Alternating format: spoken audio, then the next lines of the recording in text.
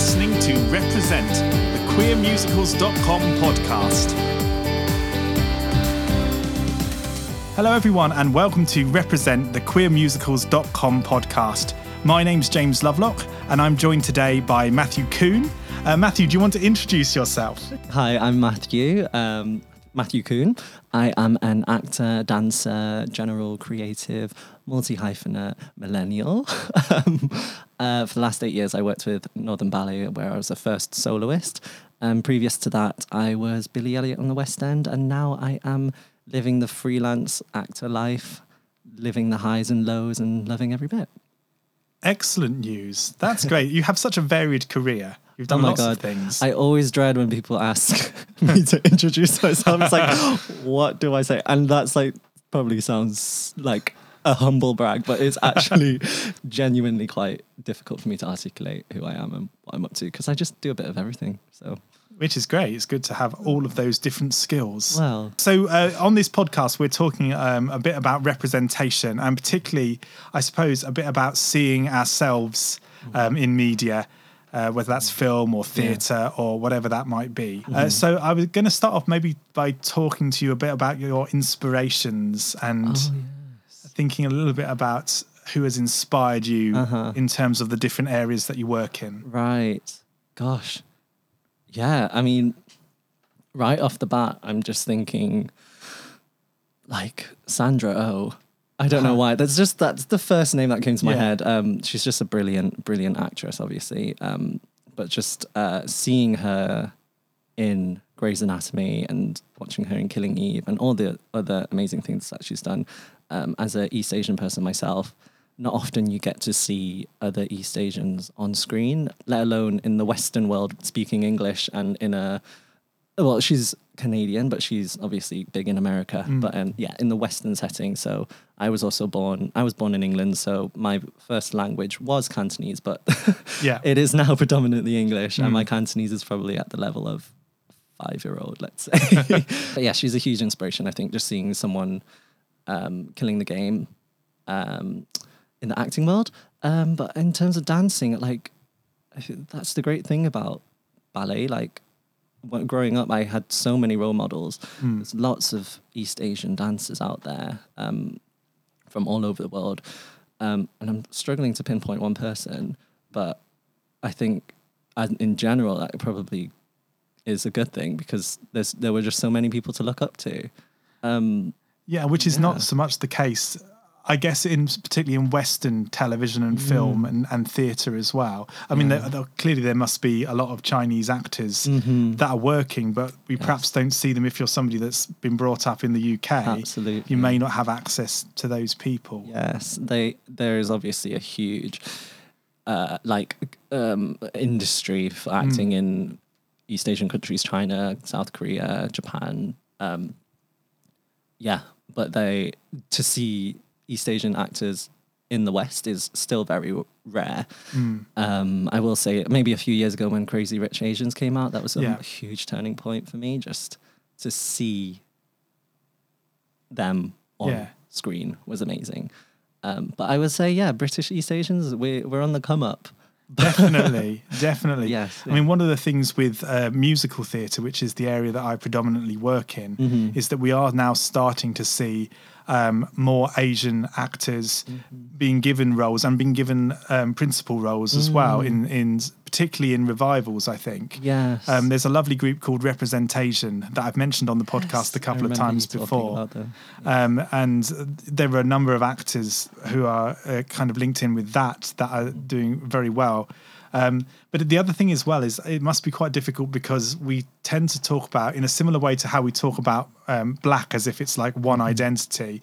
People will talk about Asian identities, and obviously that covers a huge number of different people and different genres as well, because Bollywood would be an Asian genre but may not necessarily be one that you would be particularly involved with or linked into. Although, having said that, last night I started a film called RRR, so it's 3 R's in a row, and I think it's Bollywood or Tollywood, one of those. Okay. And I've seen a lot of people raving about it. It's a superhero film. But yeah, I started watching that last night. I think I want to watch that now. It sounds amazing. Bit of random information. No, I do. I love a superhero film. I do. And again, I mean, I suppose that's one of the things, again, that's been talked about recently with Ms. Marvel as well. And starting to get more black actors, Asian actors. But again, thinking about the fact that, you know, there isn't just one type of black, or there isn't just one type of Asian actor. And when people are looking to be represented, I mean, this is maybe something that you would be able to talk more about, but, you know, thinking about what does it mean for you to be represented? Yeah. Oh, I think about this a lot because, like, it is one of the main reasons why I wanted to pursue acting again after having had a career in ballet.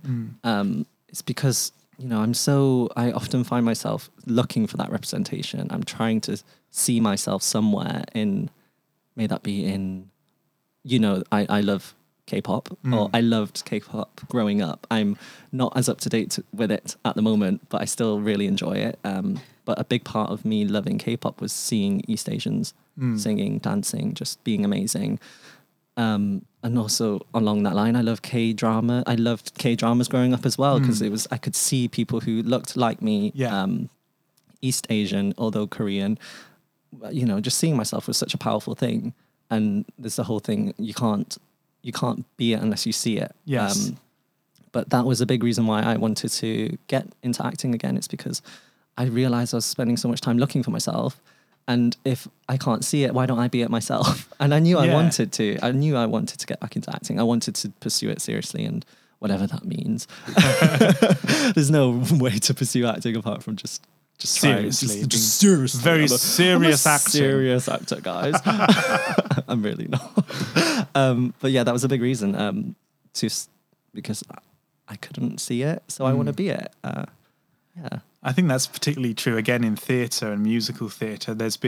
It's taken a very long time to start to get anything beyond the really hideous things like The King and I, which is not particularly truthful representation. But actually, you were talking about K-pop. I know of two musicals around K-pop that are being developed at the moment. Really? Yeah, one in London and there's one in New York, which is, I think, opening in October or November. Wow. Which is the one in New York? I think I know of the one in London that's in development. Yes, the one in New York, I think they did a version at the Ars Nova, and it was kind of an immersive piece. It's written by Helen Park and Max Vernon, and it's transferring to Broadway, I think in October or November of this year. So there's two pieces of work that are being made at the moment, and that's fantastic. We were also talking a little bit earlier on about Interstate, which is a musical that I've been following for the last 5 years because I love it, and that has several queer Asian characters, East Asian characters, and South Asian characters, and is really important, I think, in starting to open that world as well. Yes, and it's lovely to have that sort of representation as well. Yes. And I don't know how you feel about this, but sometimes I think it gets really difficult when we are part of more than one minority group. Yes.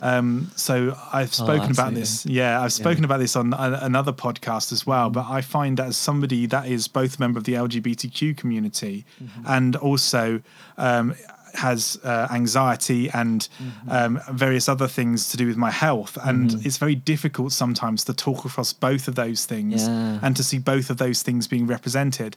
So I don't know whether that's something you could maybe talk more about. Yeah, absolutely. You touched on it. The two, like, the marginalized groups that I would say I identify with is in the UK is British, East and Southeast Asian, and also being part of the LGBTQ plus community, being a gay man.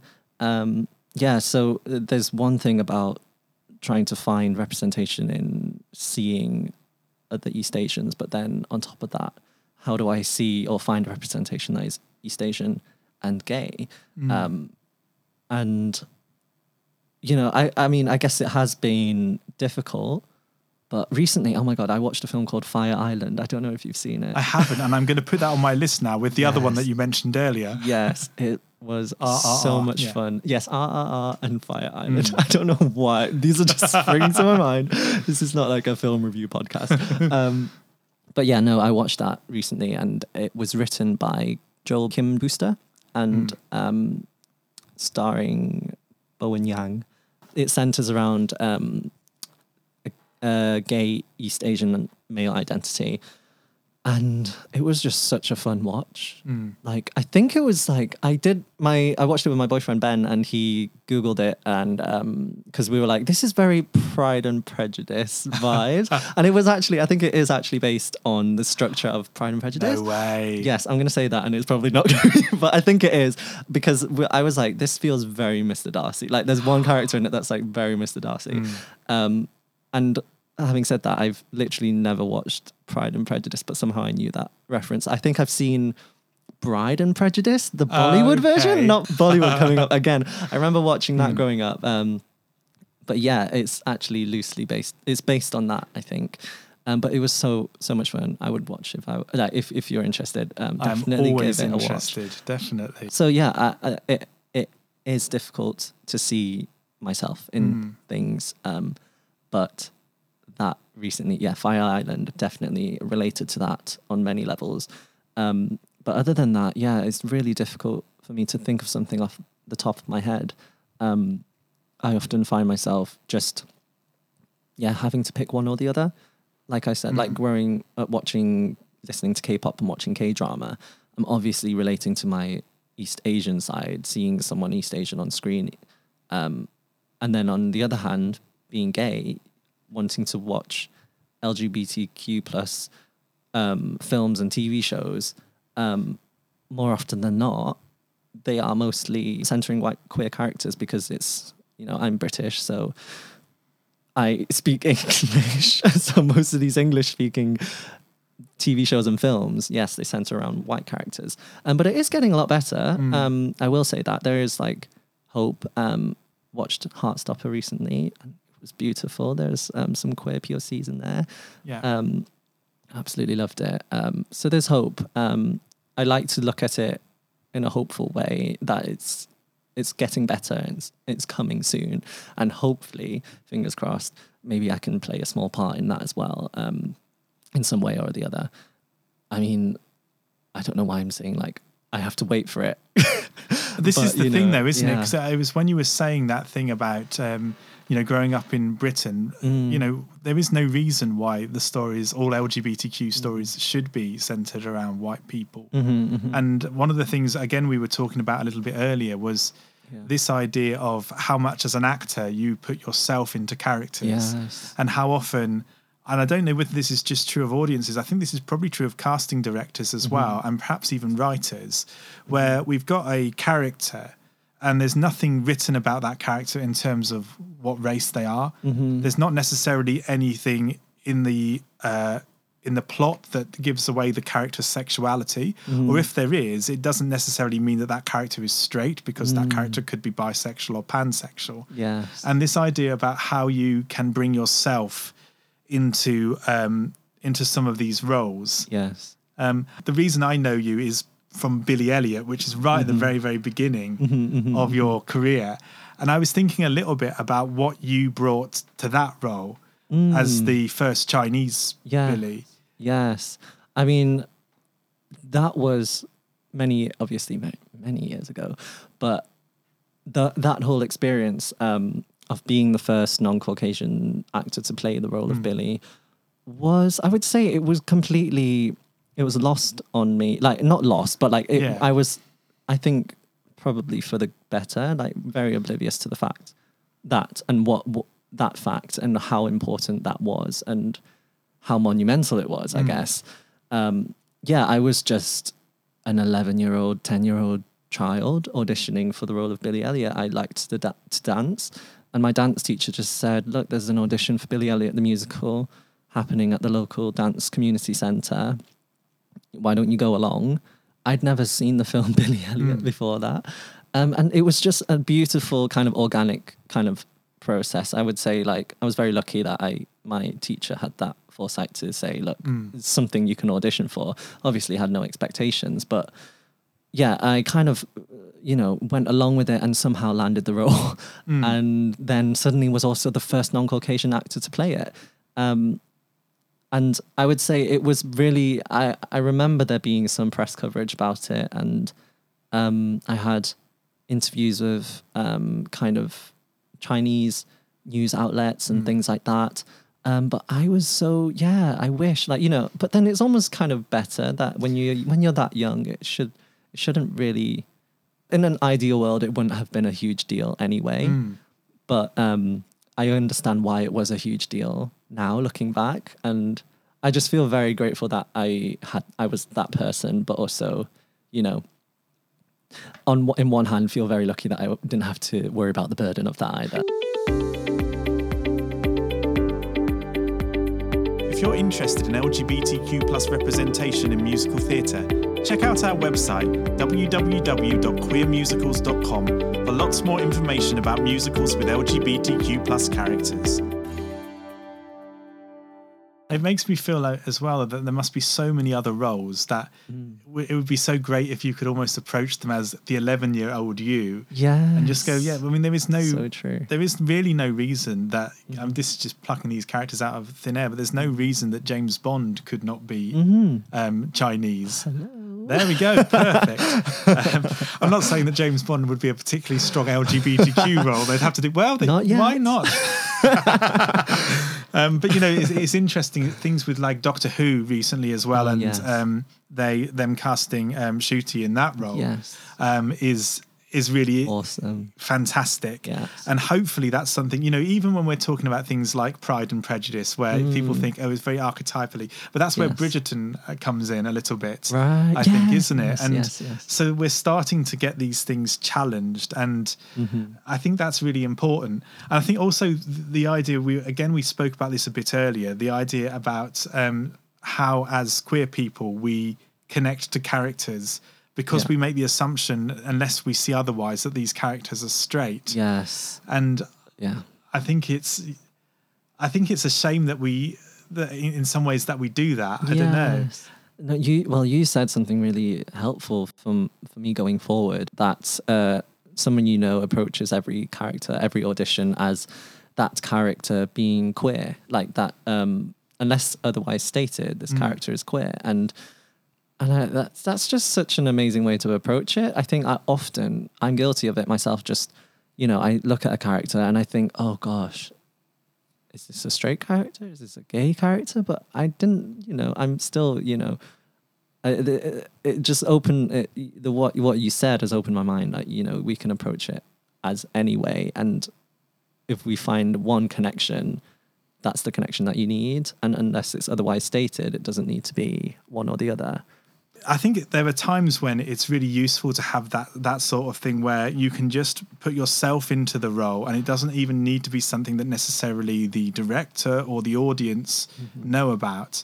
And then equally, there's times where you think, actually, we really do need something that is explicitly written as an East Asian queer character, because otherwise people will think that East Asian queer people don't exist, or whatever it is, or that people are not going to see themselves in the media, which they should be able to. I think explicitly probably that East Asian queer British, I have struggled to find myself. Maybe I'm not looking far enough. I know that we are here.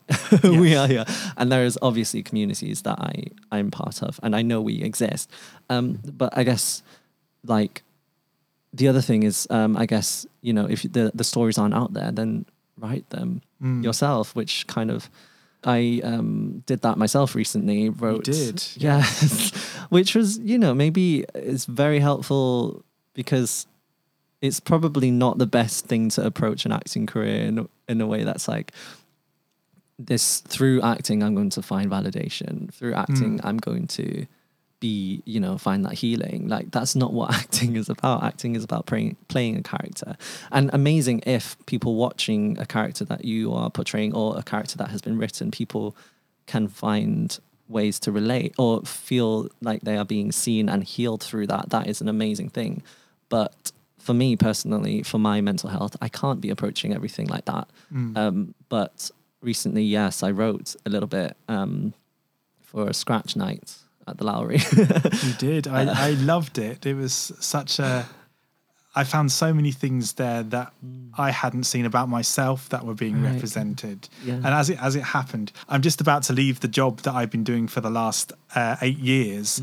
And the thing that you wrote was a lot about that idea of leaving something that had been a big part of your life for a long time. Yeah. And what that meant, and how you find yourself when something that's been like the backbone of who you are for such a long time is suddenly taken away. And it's the thing that interested me is that while that was completely representative of you as an East Asian person and a queer person, it was also completely representative of me as well. Wow. And I think that's one of the things that I've learned over the past few years, and hopefully one of the things that these podcasts is there to address as well, is that having more stories that are being told by different people does not mean that white people specifically will connect less to those stories.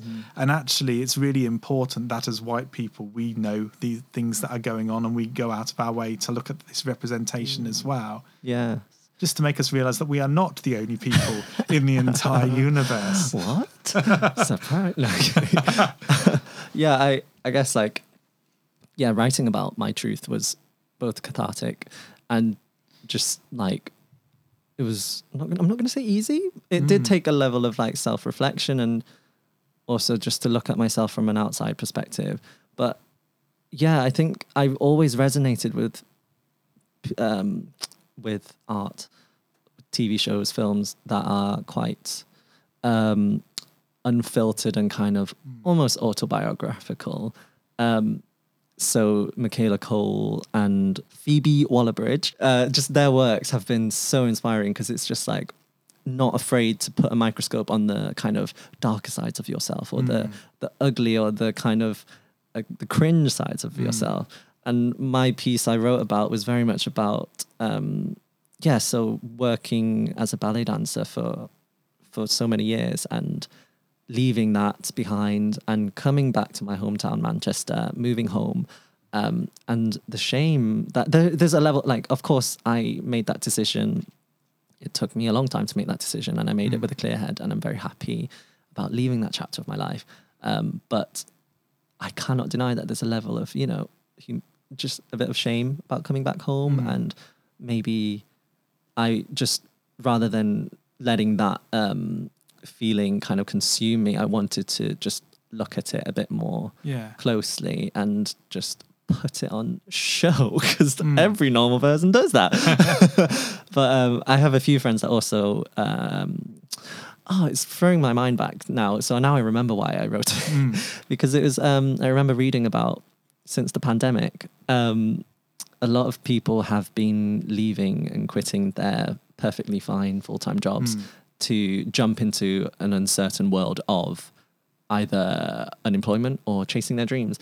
And I noticed that a few of my friends, my age group, were leaving their jobs and coming back home. And although it was exciting, there was also, some shame around that, or some trepidation. And I wanted to just, capture that moment whilst I was in it. And it was really helpful. And I would love to write more. And I shall, I think. I should hope so. This is me putting it on record. I really like that sentence. I would like to write more, and I shall. Oh my God. It's perfect. So I was thinking a little bit about other experiences that, because what I'm writing about at the moment is thinking about how theatre, specifically musical theatre, has translated specific queer experiences onto the stage. So things like experiencing a prom at high school, the idea of coming out, perhaps finding queer community, chosen family, those sorts of things. And I was wondering if there are specific things that you can think of that you think we should be telling as stories. Wow, it's difficult because I think the stories are being, they exist out there, obviously. And I think it's about nurturing those people who have the stories and helping them have a way to bring it out. Like, very much like myself. Like, I didn't know I could write. I didn't know I was qualified to do anything in that realm. I always saw myself as a dancer or an actor, and I get given the material and I do it. But actually creating your own material, like, it's pretty amazing.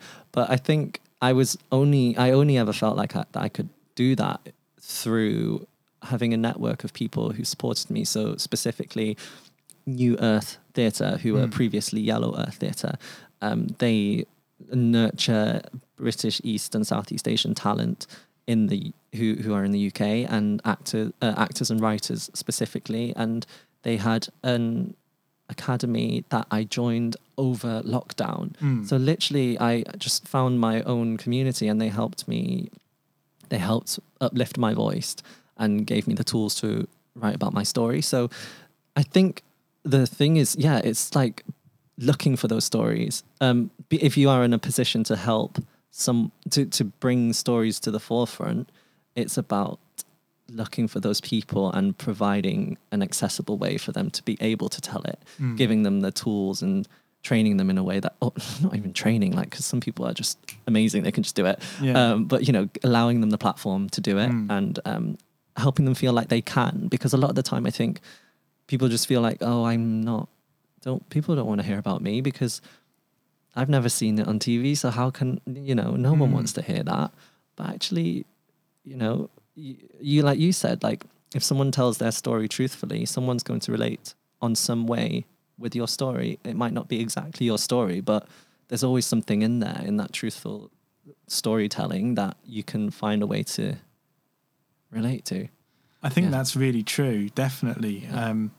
I think one of the things I was thinking just then is that, I've known you for quite a long time, and the number of times where I've seen something that you've done, or there have been moments in your life where things have changed or whatever it is, and I'm really inspired by watching you go through perhaps sometimes things that were similar to things that I've gone through, and other times where it's been something that's totally uncharted for me. And cool. So, it's, and I feel that about a lot of people that I kind of know reason, or I know of, or that I follow, or whatever it is. And it does really, I guess, I find it difficult that we haven't got to the stage where some of those stories are being told more widely, rather than it feeling like the same story is being told again and again. Yes. And I was thinking this with like the soap operas, with things like EastEnders, and and thinking, why do the same stories come round every few? Who's burnt the Vic down this time? Who is the serial killer? And it feels like there are so many other stories we could tell, and musical theatre is just as guilty, because it's always adapting films from 30 years ago, which are all telling the same story of heterosexual love, or whatever it might be. I agree. But having said that, like, it's happening. It's definitely happening. In Hollyoaks, there has recently been they've introduced a new family, and they are the first East Asian family to ever have been on Hollyoaks, and I think on a British soap. But I remember I'm thinking that's right. Yes, I think it was quite a monumental moment, and I have a really good friend who plays Serena, who is in that family, and actually I know a few of the writers who wrote episodes specifically for that family, but also just for the entire episodes for lots of different families and characters as well. So it's happening. Slowly, but it is happening. Do you know what I mean? But it is sad that in 2022. Oh my God, I'm going to say in 2022. But it is sad that it has taken this long. But I choose to try and be, I try to be really positive the way I look at it. And I think that is also why it was like, for me, it felt like a calling for me to be part of it and to play my role. And also so that I can retire one day or, be old one day and look back and say, yeah, I did everything I wanted to do, or at least tried to do it. And, but yeah, I think it is on the way. Thank you for listening to this podcast. If you're enjoying it, don't forget to subscribe or follow on your favourite podcast service. If you want to follow us on social media, you can follow us on Twitter @QueerMusicals, or you can follow me @Dr. James Lovelock. So what you were talking about there with Hollyoaks and the writers and the actors, I think it kind of links into this idea about who gets to tell stories. Yeah. But also not necessarily who gets to tell the stories, but what do we gain from stories being told authentically and from having this kind of diverse range of stories out there. Mm-hmm. Yes. I mean, God, there's so much. I mean, on like a personal level for me, it's like just great to be able to see representation, seeing characters that I'm very familiar with because it's written by maybe someone who is also of East Asian descent. So already they're going to write about hopefully they'll write about what they know, right? Like most people should. I don't know.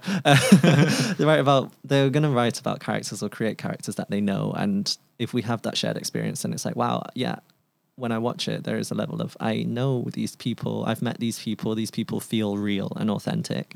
So I think there's that to gain. And also the other side is like for actors as well, just if I were to write an episode, like this is a theoretical situation, of course I'd want to write about a lot of people in my life. So that would be East Asian people, queer people, and that in that way, like for actors, when people write for you, it's amazing because even if you don't land that role, it's just amazing to see people doing it, and it's a win for us in that sense. Because why can't we be up there? This is a bit of a tangent off that, but I was just thinking about Merlin. Oh yes, and thinking about you playing the title role in that your swan song as a dancer. Well, no, it's not your swan song as a dancer, is it? But well, your last role with Northern Ballet. Yes, and thinking about how that role. Do you feel like that role was kind of developed with you in mind to some extent? So with Merlin, Drew McConey was the choreographer who is the most lovely person. You know him. I do, yeah. He's an amazing person to work with. I always felt like at any given moment, Drew could just get up and do it. Get out of the way, Matthew. Yeah, I was like, dude, wow, you're amazing. But I think he really did put himself into Merlin's shoes as and he created Merlin from his kind of experiences of growing up as a queer person. And there's lots of elements of Merlin in. He's not explicitly queer, actually. Well, we don't know. It's up to interpretation. But the whole idea of him being an outcast and him feeling like different from everybody else because of his magical powers. Yeah. It's almost like the magical powers were a metaphor for his sexuality. Yeah. And the story revolves around Merlin. His adopted mother, the blacksmith, is, from her perspective, she's trying to protect Merlin, and she tries to encourage him to hide his magic and to just try and be like everybody else because the magic is different and the magic can get you in trouble. And this is set in a world where it's Camelot. Yeah. Back then. In the olden days. In the olden days. Anyway. So magic was different. So he was always encouraged to hide his magic. And the main character arc for Merlin throughout the ballet is that he finds how to harness his powers and also find a way to accept his powers, and like and it was very, you know, he did Drew did say it is a queer coded storyline. It's not explicitly queer, but like there's no doubt that, you know, there is a parallel there with the magical powers being almost like a metaphor for his sexuality. So by the end, he accepts his powers, and also his adopted mother, the blacksmith, loves and accepts him for his powers as well, and also teaches him, like, there's a beautiful moment where she just tells him it's okay in ballet terms. Lovely. She mimes or she dances that, you know, your powers are okay, and actually your powers are your strength. So yeah, I think definitely, like, I saw myself in Merlin a lot specifically because of the choreographer Drew and the way he created that story, and he did it from his experience. So I related to that as well. Yeah, it's really lovely. I do love the idea of being gay being a superpower. It is. Yeah. I'm gonna gay you. Oh, such fun. But no, it's really lovely. And also, I suppose one of the things is that although it's not specifically written necessarily as an East Asian role, the fact that you are playing it as an East Asian person means that that's what the audience will see. Yes. And so in that sense, it is coded as a queer East Asian when you're playing that role. Yes, absolutely. And actually, that goes back to, I think, something that we gain from, you know, a wider representation. Because sometimes, you know, like we were saying earlier, sometimes it's good to have explicit stories about those communities. Other times, just by including those communities, you're already adding to the representation as well. Absolutely. Yeah, definitely that. Like a bit of both, isn't it? It's not one hard rule for all of it. Yeah, because like you said, there's so many times where you watch things and it's like nothing about this character has meant, there's no reason why this character couldn't be a different ethnicity and not white. Yeah, so it's a beauty in, you know, just switching that up, but also I'm literally repeating what you said, or writing specific characters. Well, you repeated it very beautifully. I can see why you're an actor. Yes, just repeat lines. But actually, the thing with ballet as well is it's very difficult, and with dance in general, it's very difficult to be explicit about those things. I mean, obviously Matthew Bourne manages it. I've just seen The Car Man. He very much manages it. Explicit in another sense. Yes, but I've not seen that. I'd love to see it. It was wonderful. But yeah, it's, you know, sometimes with dance, because it's less tangible, you know, it's less verbal. Yes. Actually, that can be a really good way of unlocking representation in a way, because there's much more scope for the audience to put their own interpretation on it. Yeah. Yeah. And maybe that's something that will hope, you know, when you're acting, maybe that's something that will come from your dance background as well. I hope so. Yeah, that's definitely, I always did find the ballet world to be very at the in many ways it's not, but in terms of growing up, like I mentioned before, there were a lot of East Asian dancers out there, or there were a few out there, and they were, you know, in casts which were essentially, I don't know what the term is these days, but it's colorblind casting. Like it didn't matter that their parents were not the same ethnicity as they were, and just that. And at the end of the day, it's, I guess you go to the theatre and there's a level of suspended belief anyway, but as long as you can go with that, it's just, you're still gonna enjoy the show, right? But yeah, ballet was really good for that in terms of colorblind casting. Sometimes it will be interesting to see things like the K-pop musicals that we mentioned, and musicals where there is clearly East Asian writers and creatives involved. I mean, that was one of the things that was wonderful about Interstate as well, is that you get some very clear things which are clearly from a Chinese background. I always think about the song Loser Dumplings, which is, I will put a link to in somewhere with this podcast, but which is just such a beautiful way of using a metaphor to to tell the story of falling in love, and it's very much, it's very clearly from a Chinese background, as well as being very much an experience that everybody can relate to. Yes. There's. I'd love to listen to that. I'd love to see Interstate. Interstate was wonderful. You went to LA to watch it. I did, because I was a very lucky person. Very, very lucky. Yes, yeah. Next time, take me. I will see if you'll fit. I mean, I could only take hand luggage this time, so you'd have to get quite small. Fit into hand luggage. I'm not that tall. So you've recently finished filming on Greatest Days, which was with Drew McConey again. Yes. Do you want to tell us a little bit about that experience? Yes. It was so much fun. So I was a dancer in this. Greatest Days is the movie musical is coming out next year, I believe. It's the movie musical for Take That, using all Take That songs. Yeah. I was a dancer in it. Drew, it was great to work with Drew again, having worked with him for Merlin. And it was just amazing to work with him again, but in a different field, and also closer to the realm that I want to go into more in the future, which is screen. Yeah. Can you please note that down, casting directors? Note that down. Let me just be very specific. I wouldn't rule anything out, let's be honest. I'm not in a position to be picky. It was a lot of fun. It was just, so joyous from the scenes that I was in.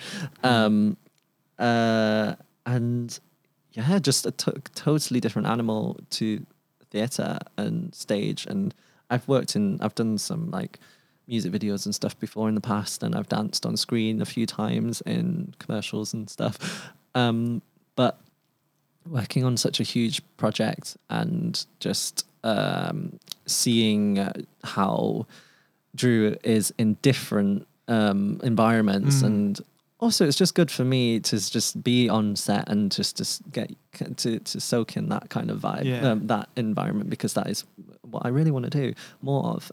It was a lot of fun, and also to use dance, which is something I'm really comfortable with and love to do. So I didn't have to really worry. I did worry, but I didn't have to, worry like, oh my God, I'm on set, this is new. And then also now I have to act, and like, this is too many new things. It's kind of like a soft launch, or like a nice way to go into that world. But it was really a lot of fun. I was thinking of music videos in general and how important music videos are to the LGBTQ community particularly. And it's really weird because Take That are very, very straight. I think I'm right in saying that. But Take That are very much, certainly remembering as, what would I have been, probably early teens when Take That were around, there was a huge queer following for Take That. Really? I didn't know that. Oh, yeah, definitely. And I feel like there's something, because of the sorts of things that they covered, things like Relight My Fire, and things that were sort of quite 70s in, things like How Deep Is Your Love? Right. And all that sort of disco feel. It just feels like there's something, I don't know, there's something quite queer about the queers love to party in the disco. We did. I don't know, there is definitely a reason. Not everyone that not was you. A blanket statement. Stop it immediately. But there is something about that sort of music, and that kind of the joy that is in music videos. I'm thinking also of things like, these are all, I presumably anyway, these are all straight artists, I think, but things like Madonna and the backing dancers in Madonna and some of the coding in that. And did you find any of that when you were in the dances that you did? Just that the casting just in general, across the board, there was diversity, and that was ethnic diversity, and also with sexuality, I believe, and also like gender representation and things like that. Looking around on that set and all the other dancers and the cast members, I felt like there was it was definitely inclusive. That's really lovely to hear, because one of the other things that I think I've been really hoping for is that we will get out of this idea that dance has to be very binary and that it always has to be male-female couples. And if there's anything that's remotely sexualized, it must be heterosexual. Yeah. And we don't get, two boys dancing together or two girls dancing together and that sort of thing. I mean, I guess particularly in ballet that's embedded, but I think also even in musical theatre and even perhaps in the sort of genre we're talking about here, it's unusual to get sort of explicit queer representation there. Yeah, it's true. I'm trying to think off the top of my head. I probably don't know. I mean, apart from Matthew Bourne's productions, like in dance, I definitely didn't do any queer, apart from Merlin. Actually, no, I did a beautiful piece by Lal Lubavitch, and it was created during the AIDS crisis in and it was a duet between two men, and it was my first year in the company, and I was dancing with one of the soloists at the time, and it was two men, and we did that in London at the Royal Opera House on the Limbury stage, and it was one of the most beautiful pieces that I've ever danced personally. It was a lot of fun. I was lifted a lot. I was lifted a lot, and that was just so much fun. My partner was incredible, Giuliano. Strong partner, but it was definitely a crowd favorite. Like every night there was standing ovations, big cheers, and I don't usually take note of that. To me, a performance is like someone out there, they don't need to be standing and cheering and clapping for me to know that that they enjoyed the performance, but there was a actual it was notable, you can notice it, and people were just loved it. I think it was a queer relationship on stage, and that is one of my highlights, I think. And I'd love to do more of that going forward, but in the dance world I can't think off the top, there's not too many. There needs to be more. Definitely. Male on male, female on female partnering, just a bit more of that, Yeah, and of course with non-binary actors and non-binary dancers coming more to the forefront as well, it starts to challenge those things. It's particularly within a company where it's an ensemble choreography and it's partnered. It starts to kind of challenge that idea about these bodies are only capable of doing this and these bodies are only capable of doing that. Absolutely. And hopefully that will, that's beneficial to everybody. Particularly thinking of, all of the very tall women out there, or all of the small and slender men out there that, that are forced into these roles, which maybe... And I struggled with that a lot. I'm smaller and used to be very slender. Growing up being a young dancer, I knew that in the ballet world it was very male and female binary, and men had to lift women, and I had to I was told many times that I needed to get stronger, get bigger, be more masculine, be more grounded, be that element, that grounding element, so that I can lift the female. So it was very rooted in, the gender binary, or this masculine and feminine expression of gender. And it was a struggle. I remember that. It just felt like someone telling me that I wasn't right all the time, which is actually one of the reasons, why I felt, ballet, I've done everything I can do there. I know what it will take to keep going, and you know what, I want to pursue other things where I can maybe just be myself a bit more. And I loved it. I did some amazing things, but it was you just reminded me of that, how structured it is for your for the gender roles. I always find it strange because there's absolutely no reason for it other than to uphold heterosexuality. Yep. And a specific image of what that should look like, or what men or women should look like from whoever's very close perspective. It was So hopefully that's something that is people are starting to challenge a bit in dance particularly, but also thinking about different voices and in acting as well, and thinking about maybe we don't have to have a certain type of person that plays a certain type of role. Yes. So it's exciting times. I was going to finish off by asking you a question in terms of what you would like to do in the future. What sort of if you could play any roles or any sorts of roles in the future, what sort of things would you like to do? Wow. Ultimately, I think what I would like to do is just to do projects that the dream is to do projects that resonate with me, right? Yeah. To do projects that leave a positive impact on this earth, and just to be truthful and to be to uplift voices, yeah, and to help people feel seen. And as an artist, I'd love to do things that challenge me, like do roles that are out of my comfort zone, and to keep growing. I think keep growing, and that's what I want to do. Just keep growing and doing different things, and hopefully leaving a positive impact. Yeah. That sounds great. You always inspire me, Matthew, whenever I talk to you. And I really hope all of those things happen. And I really look forward to seeing what's next for you. Oh, thank you so much. But thank you very much for coming along to record this podcast. It's been a pleasure. And thank you all very much for listening at home. And I'll see you next time. Next week on Represent, the queermusicals.com podcast, we've got a special episode recorded in Los Angeles with the cast and creative team of Intersect, a new musical. James, I feel like you're quoting the show, and you haven't even... I just thought you were just going to start singing the lyrics. I was like, are you sure? This episode will come out on Friday the 26th of August. See you there.